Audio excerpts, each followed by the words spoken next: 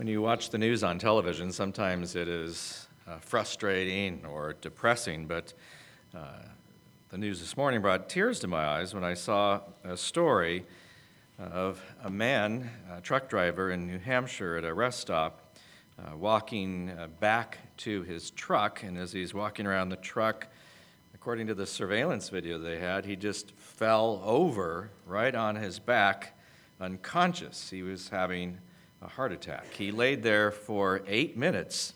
They didn't show the whole 8 minutes on the surveillance video. That would have taken too long. But as soon as someone noticed that he was there on the ground and passed out, they called for help, saying it looks like he may have had a heart attack. And inside the Dunkin' Donuts there was a young lady, an employee, who had taken a college class on CPR, and she dropped everything and ran out there. And watching her on the video was just like what you see on those dummies where they tell you to bounce hard. You know, you really got to get this heart stimulated. And she performed CPR on him until his heart came back, his breathing came back, and he is alive.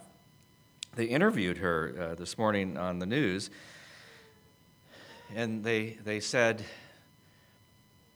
"What was it like for you?" And she said, "Well, if you take a class in CPR, you better be ready. And when someone needed it, I was there.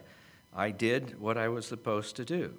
And they said, "Well, what happened afterwards?" And she said, "I cried for 10 minutes straight. And then I cried several times more throughout the day." And that, my friends, is a wonderful lesson for us, that if we love God, then we need to show that love by loving others. Would you turn in your Bibles, please, to Luke chapter 10, verses 25 through 37. Luke 10, verses 25 through 37. The story begins with a lawyer, a person who has studied the Old Testament law and has become an expert in the law, who is seeking to make Jesus look bad by asking him a difficult question that is debated among lawyers and among the people, and seeing if he can't get some in the crowd to disagree with Jesus' answer. Luke 10, verse 25. A lawyer stood up and put him to the test, saying, "Teacher, what shall I do to inherit eternal life?" He's probably not so much thinking of what we would call getting saved or living a life that's pleasing to the Lord or something such as that. He's more asking the concept of, I don't want to miss out on the resurrection at the end of the age. How can I be sure I'll be resurrected? Jesus realizes what is taking place here. He's trying to divide the crowd and trying to cause people to say, well, I don't agree with what Jesus said. And so Jesus surprisingly turns the tables on him and says, what's written in the law? How does it read to you? And you would think the lawyer would say, no, I asked you first. But for some reason within him, it struck a chord of, well, I know the answer to this. I've studied this. He's asking me. So now I get to say in front of the whole crowd what I know about this. And actually, he gives a very good answer by combining together two texts, one from Deuteronomy 6, verses 4 and 5, and one from Leviticus 19:8, and gives a great summary of what the Old Testament teaches us about relationship with God. The lawyer said, "You shall love the Lord your God with all of your heart and with all of your soul and with all of your strength and with all of your mind, and your neighbor as yourself." So he says, in summary, you need to love God, you need to love others. Jesus then answers back, just like they were expecting a conversation to begin about how to interpret the law and how to know that you would have eternal life, how to be in that resurrection at the end of the age. And Jesus said, well, you've answered correctly. And then, with a little twist, he says, do this, and you will live. That, by the way, is also a quote from the Old Testament, because it's one thing to know the right answer. It's a whole nother thing to live out the right answer. And it causes us to say to ourselves, how many of us know we are to love our neighbors, but how many of us succeed in actually showing love to our neighbors? If we want to love our neighbors, it's because God has loved us. And we need to examine the command of how God has loved us and how we are to love him in return. In Deuteronomy 6, 4, and 5, as is quoted here in verse 27, it says, you shall love the Lord your God with all of your heart and with all of your soul and with all of your strength and with all of your mind. By stating it in that manner, it must imply that the way in which we love God is only partial. That we love God with one aspect of our being, or with part of our life, or with limited time and scope and place. In the Old Testament, when it speaks of our heart, it is not speaking of the cardiovascular pump within our chest. It's speaking of the entirety of our being, who we are as a person. It's speaking of all of us. It includes your mind, your emotions, your will. It includes your personality. It's saying there's not one aspect of my being that is allowed to be held back if I love God with all of my heart. This is the week of Valentine's Day. Many people are thinking lovely thoughts, especially towards the romantic person in your life, in which you are talking about how you love them with your heart. Those could be feelings, those could be emotions, those could be senses of attraction or senses of appreciation. But to love the Lord your God with all of your heart means there's not a part of me that I hold back. Every aspect of my being is tuned in to reflecting back to God the unbridled love that he has showered upon me. He says we love him with our entire soul. We are corporal beings, meaning that we have physical bodies, but these bodies are wearing out and they will die. Our soul will continue to live forever. If we were to die now, our bodies would be placed in the grave, but our souls would go into the presence of our Lord and Savior, Jesus Christ.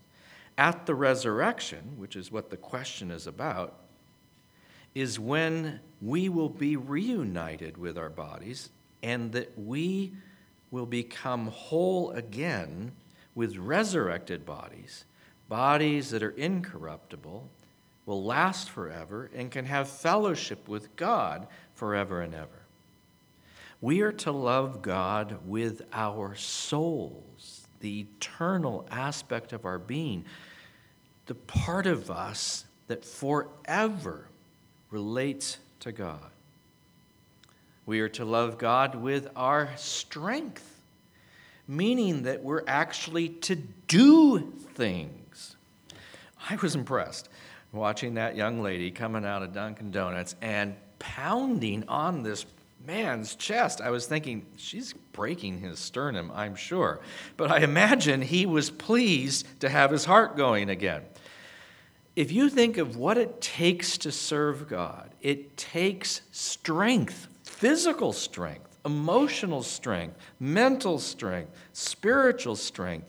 We are to put effort into his command to love him. and with all our mind. In the original text in the Old Testament, it doesn't mention the mind. Part of the problem is it's now coming into the New Testament, and they're speaking colloquially to each other in Aramaic, and this is being written down in Greek, and the all-encompassing Hebrew word leb for heart that includes the mind is not included in the Greek language. And so Jesus explains to us that this is part of how we love God. We also love him with our minds. And you would say, what does my mind have to do with it? Well, if you think of all that you do in your thinking processes, if you think even of how you study God's word, and how you learn his word with your mind, and you memorize his word, and you allow it to permeate into your soul, you realize there's no vast break between what it means to love God with my heart and my mind. I love him with both. I love him intelligently.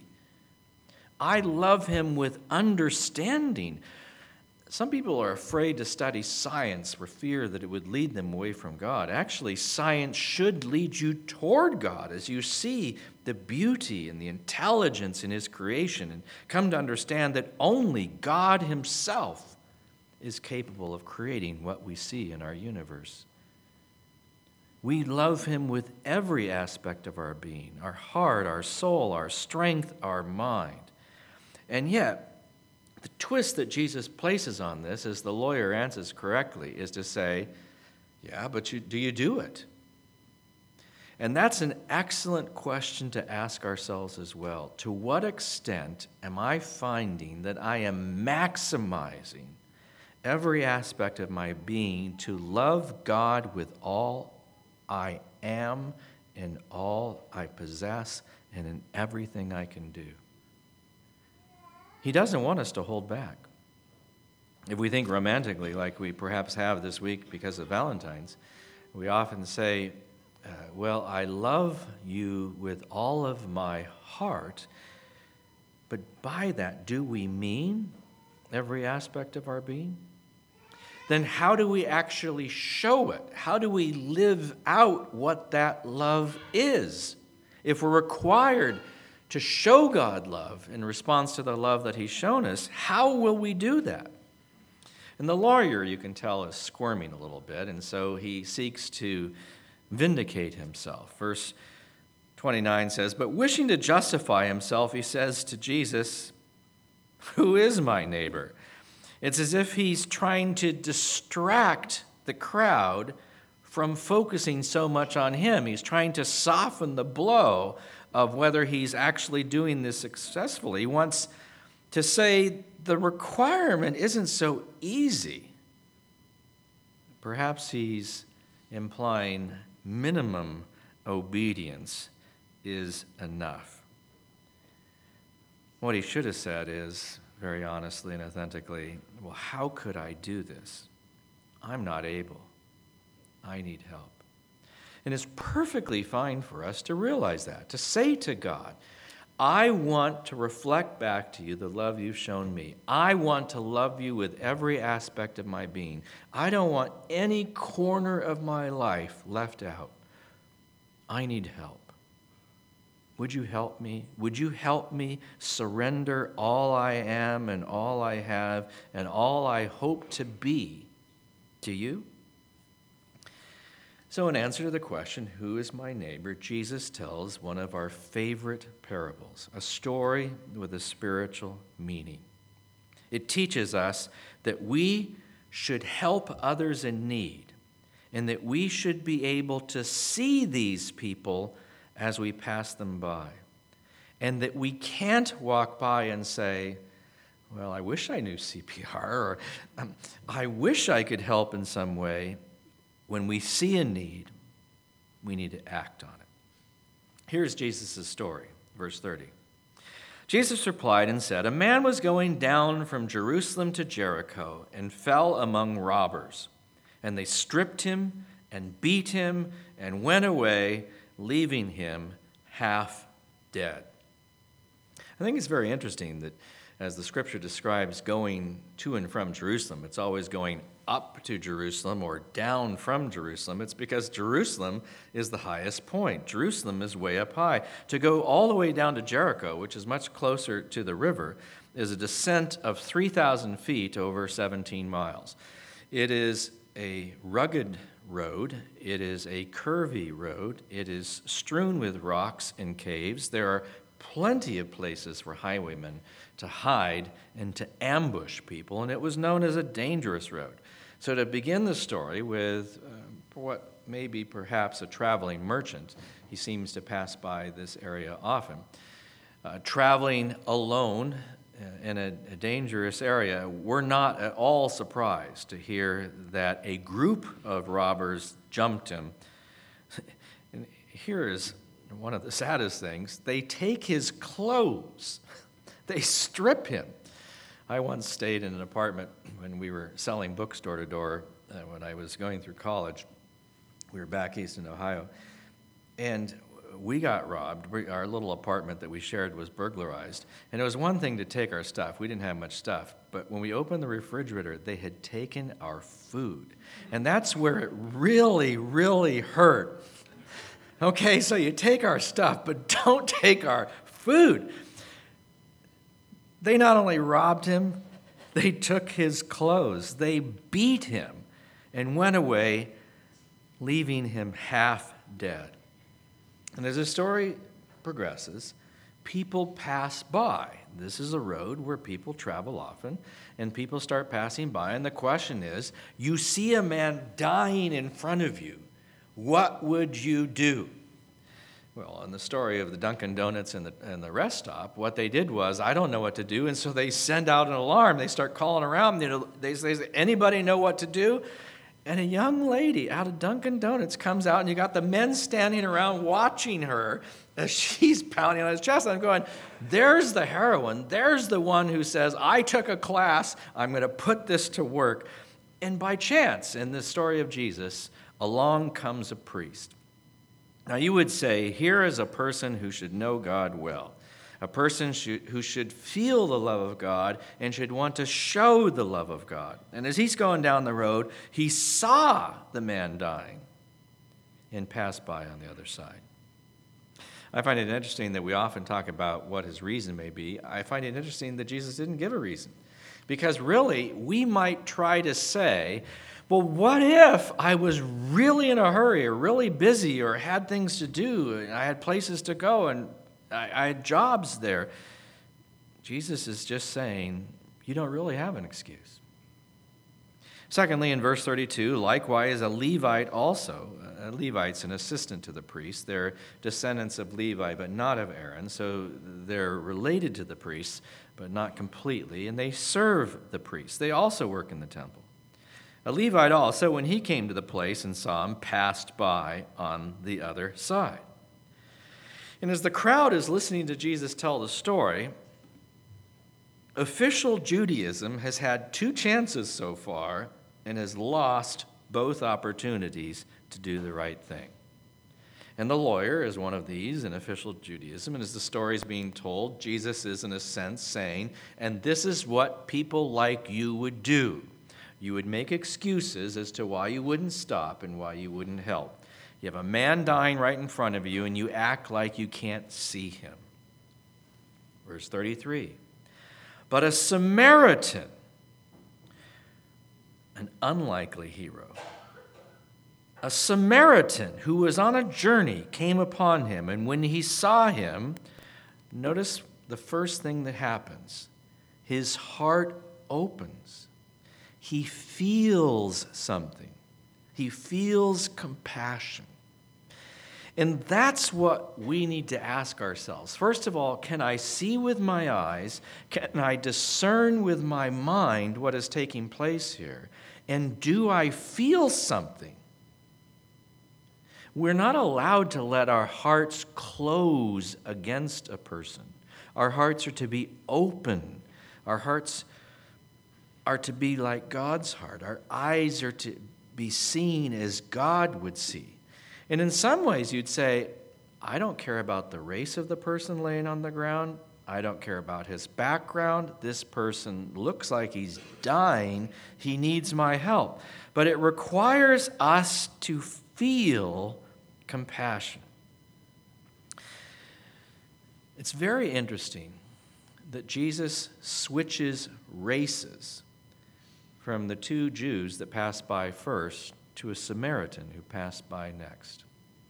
Samaritans were from a province north of Judea, north of Jerusalem.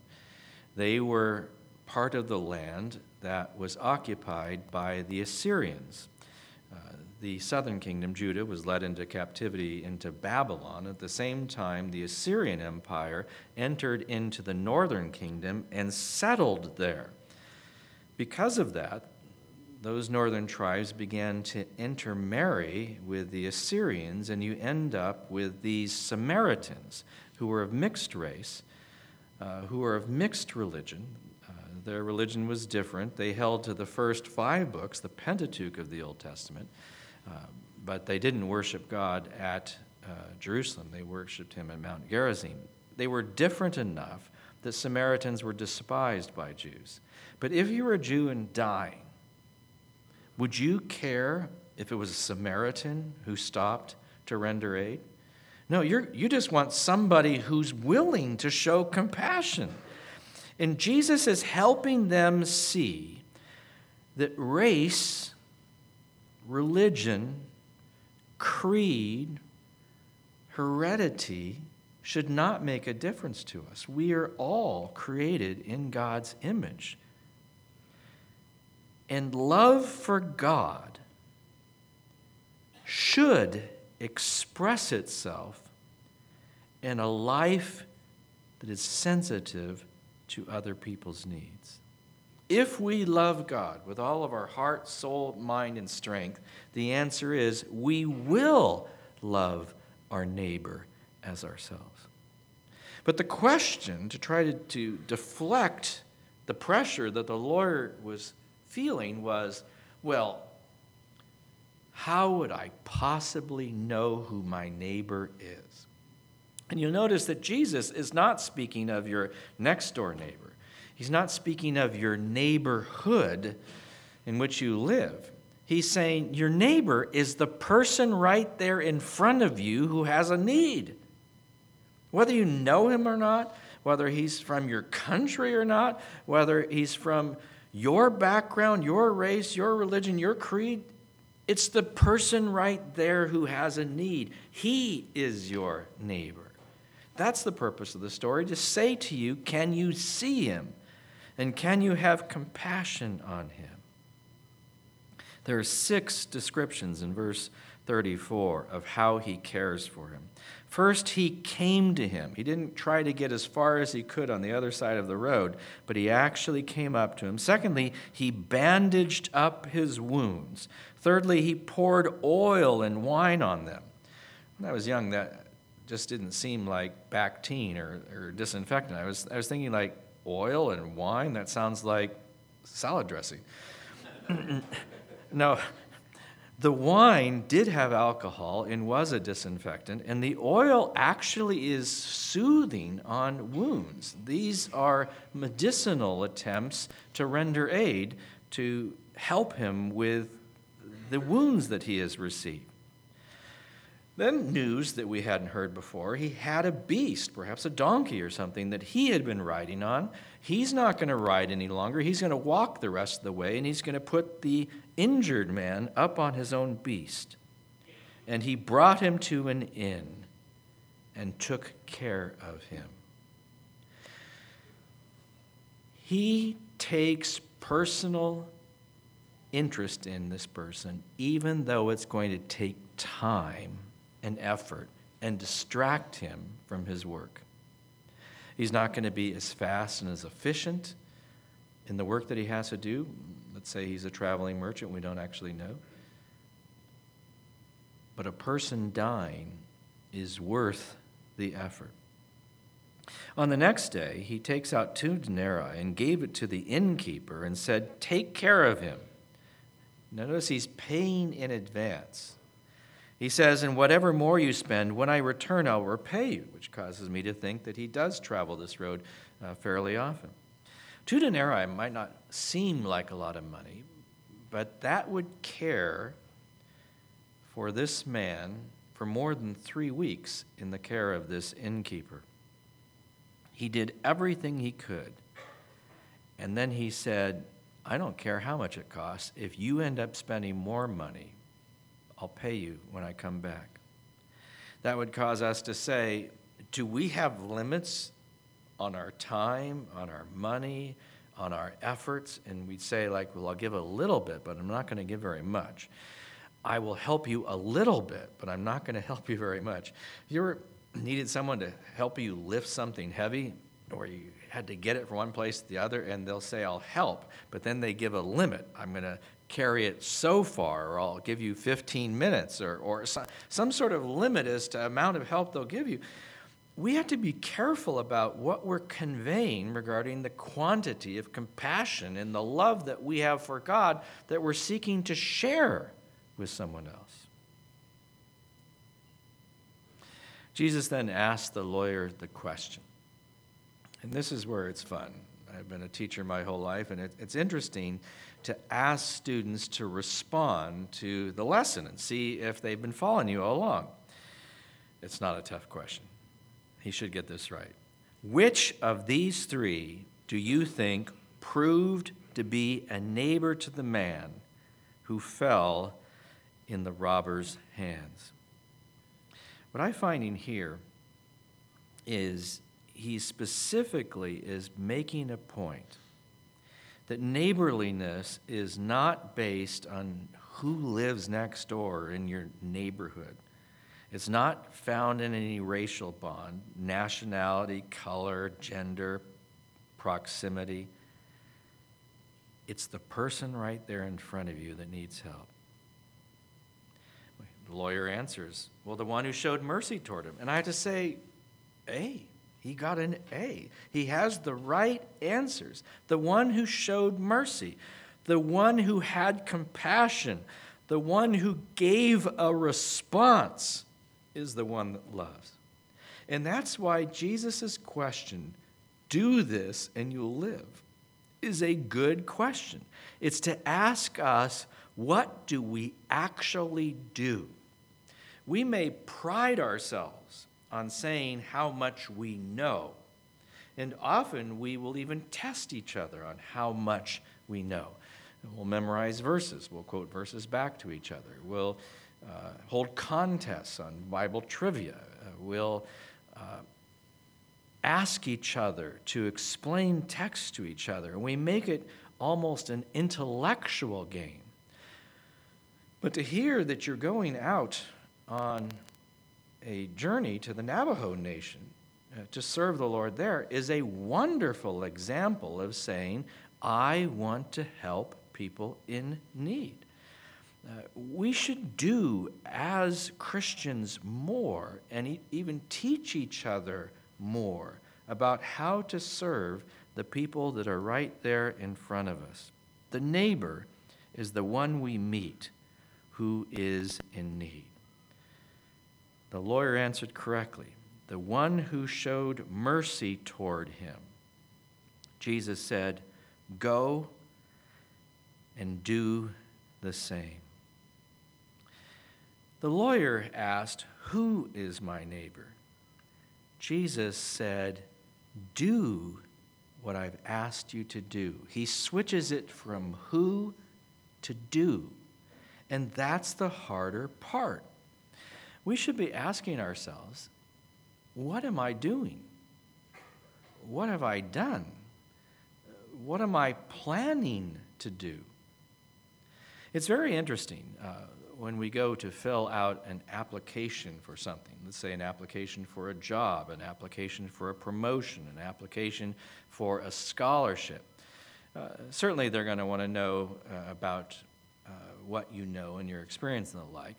But they'll often ask you, what kind of service activities have you been involved in? And that's where many people who've excelled academically, or many people who have belonged to the right groups have done well.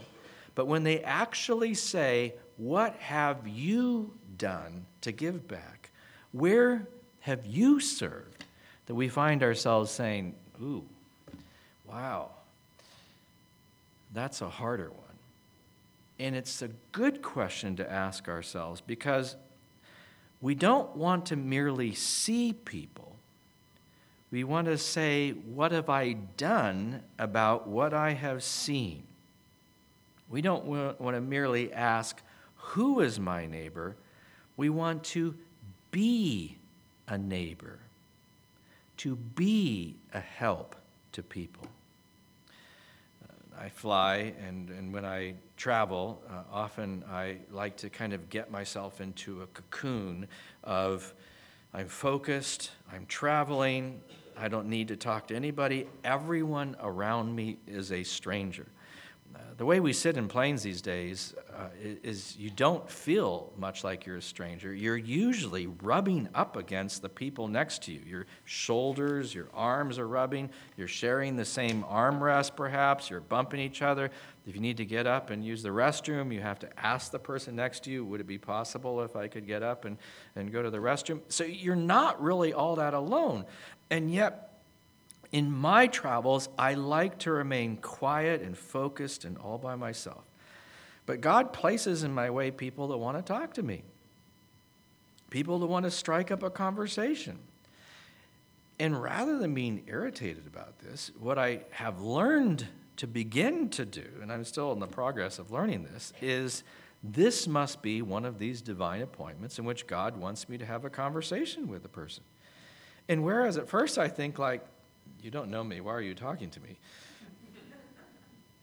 I now welcome it most of the time because I'm learning and the person actually wants to have a real-life conversation with a person who's trapped next to them for several more hours.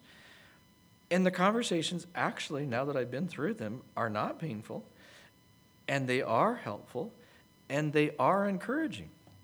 One time I was sitting next to a lady who was doing the same thing I was doing. We were traveling to speak somewhere, teaching the Scripture. Wow. We had a wonderful conversation about knowing the Lord and about serving the Lord and about the various people that we knew in common. It turned out to be not a laborious conversation, a very interesting conversation. One particular time, I was not completely prepared for the lecture I was going to give that Saturday evening, and so I was still studying. I had a book out, I had my notes out, I was writing notes, and the person next to me was so curious about what I was doing, you could tell he was reading over my shoulder. And eventually he interrupted me and noticed that I was giving a lecture on heaven that night, and he wanted to know about heaven. And so he started asking me questions, and I was thinking like, I'm still preparing. I really don't have time for this. Why does he want to know about heaven? All right, we'll talk. We talked for 2 hours, the rest of the flight, all about heaven, and he prepared me better for what I was going to say that night than any of this looking over my notes and recopying and taking notes down. Our conversation was the best preparation I could have. He loved what I had to say. He was so curious with all kinds of details, which was great preparation from the questions from the audience. He came up with amazing questions. He was so excited about this, he says, when we landed, he says, I'd like to continue this conversation. I'm going to give you my contact information. And I said, okay, I'll give you my contact information. So I gave him mine, and he says, I'm going to send you some of my rap songs. And I said, great. But what's interesting is, if we will be a neighbor, God can open us up to have the opportunity to actually interact with people and help them in their journey as they're helping us in our journey.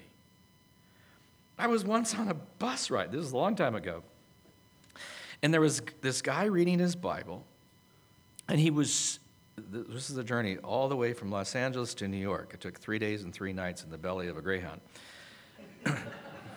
We were together on the road for probably 24 hours. I saw him reading his Bible constantly. I got a little guilt feeling going, and so I eventually pulled my Bible out and started reading. So once he saw my Bible come out, he thought I was fair game. He moved from his row up to where I was, and he was reading through Jeremiah. Jeremiah is not an easy book to read through, but he had become so excited about Jeremiah. For miles and miles, he explained the book to me. He was telling me all the joy and all the excitement of what he was learning about God's plans in the book of Jeremiah. And I was thinking, like, why?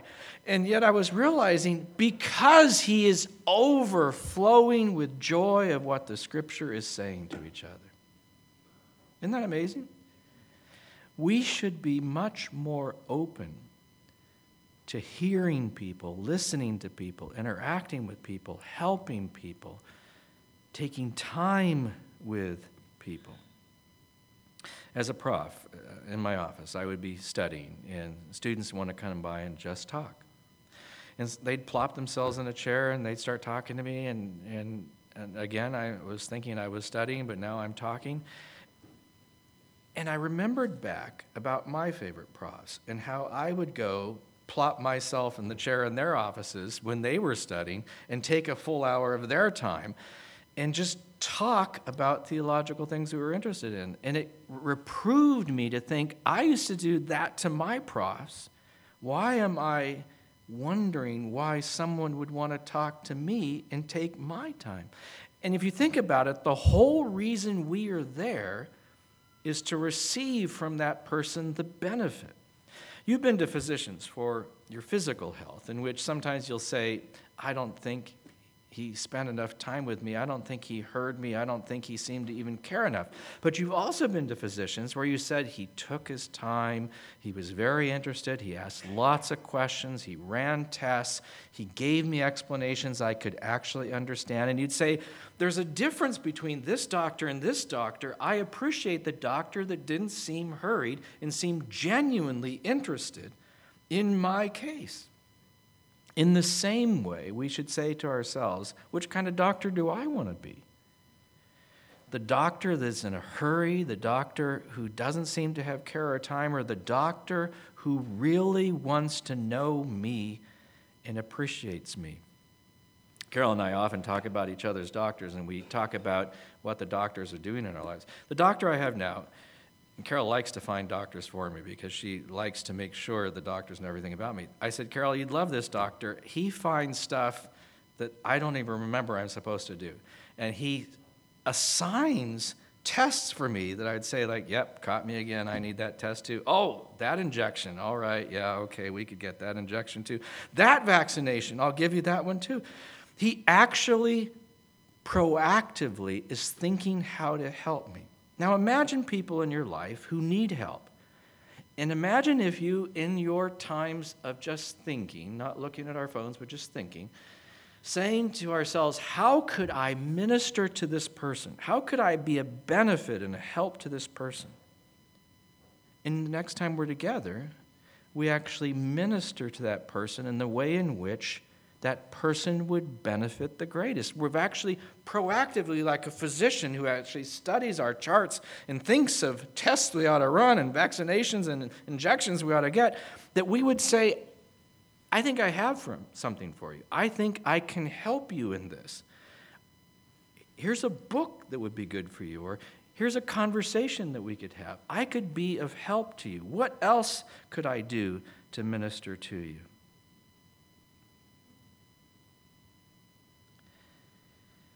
One of the reproofs, I think, as I read through this, is that we tend to like to work with the people that are most like us, the people we like. And yet in this story, it's all people, not certain ones, with the bridge between the Samaritan and what was likely a Jew that's been injured. It's not our race, not our religion. Our mercy, our love that we've learned from God is to extend to all without distinctions. And it teaches us that God wants us to have compassion. And without the love that we show to others, our evangelism will be dry. We have to relate to people as people and not numbers. People who need to know the truth and the love that God has for them. And we do that by serving them right where they are regarding their felt needs and showing them the love that the Lord God has placed in our hearts. Think back again. What's in the law? How does it read to you? Love the Lord your God with all of your heart, all of your soul, all of your strength, all of your mind. And the way in which you show that is by loving your neighbor as yourself. That the love of God that has been poured into our hearts pours through us and ministers to other people. And we become the lesson from God to them of what God's love is like. Shall we pray? Father, we come before you then and say, teach us your will, O Lord. Show us what you would have us to do. So often we think of love merely as a feeling. If we don't have the feeling, then we don't want to be loving. And yet, Father, we ask that as the Samaritan saw and felt compassion, that we would see with your eyes, see people the way you see them and have compassion on them the way you have compassion. And because we are your hands and your feet, your mouth, your eyes, as members of the body of Christ, we ask that you would help us to love others, that you would love others through us and allow us to minister to people. Father, help us not to think of how busy we are. Help us not to think of the other tasks that we have. Help us instead to think of where we are in this very moment and who needs us, who would benefit from the love that you've shown us that we could show to them. Oh, Father, may our hearts be wide open in our love, and may we show it through our actions. Father, if we love you, may we also love others. We pray this in Jesus' name. Amen.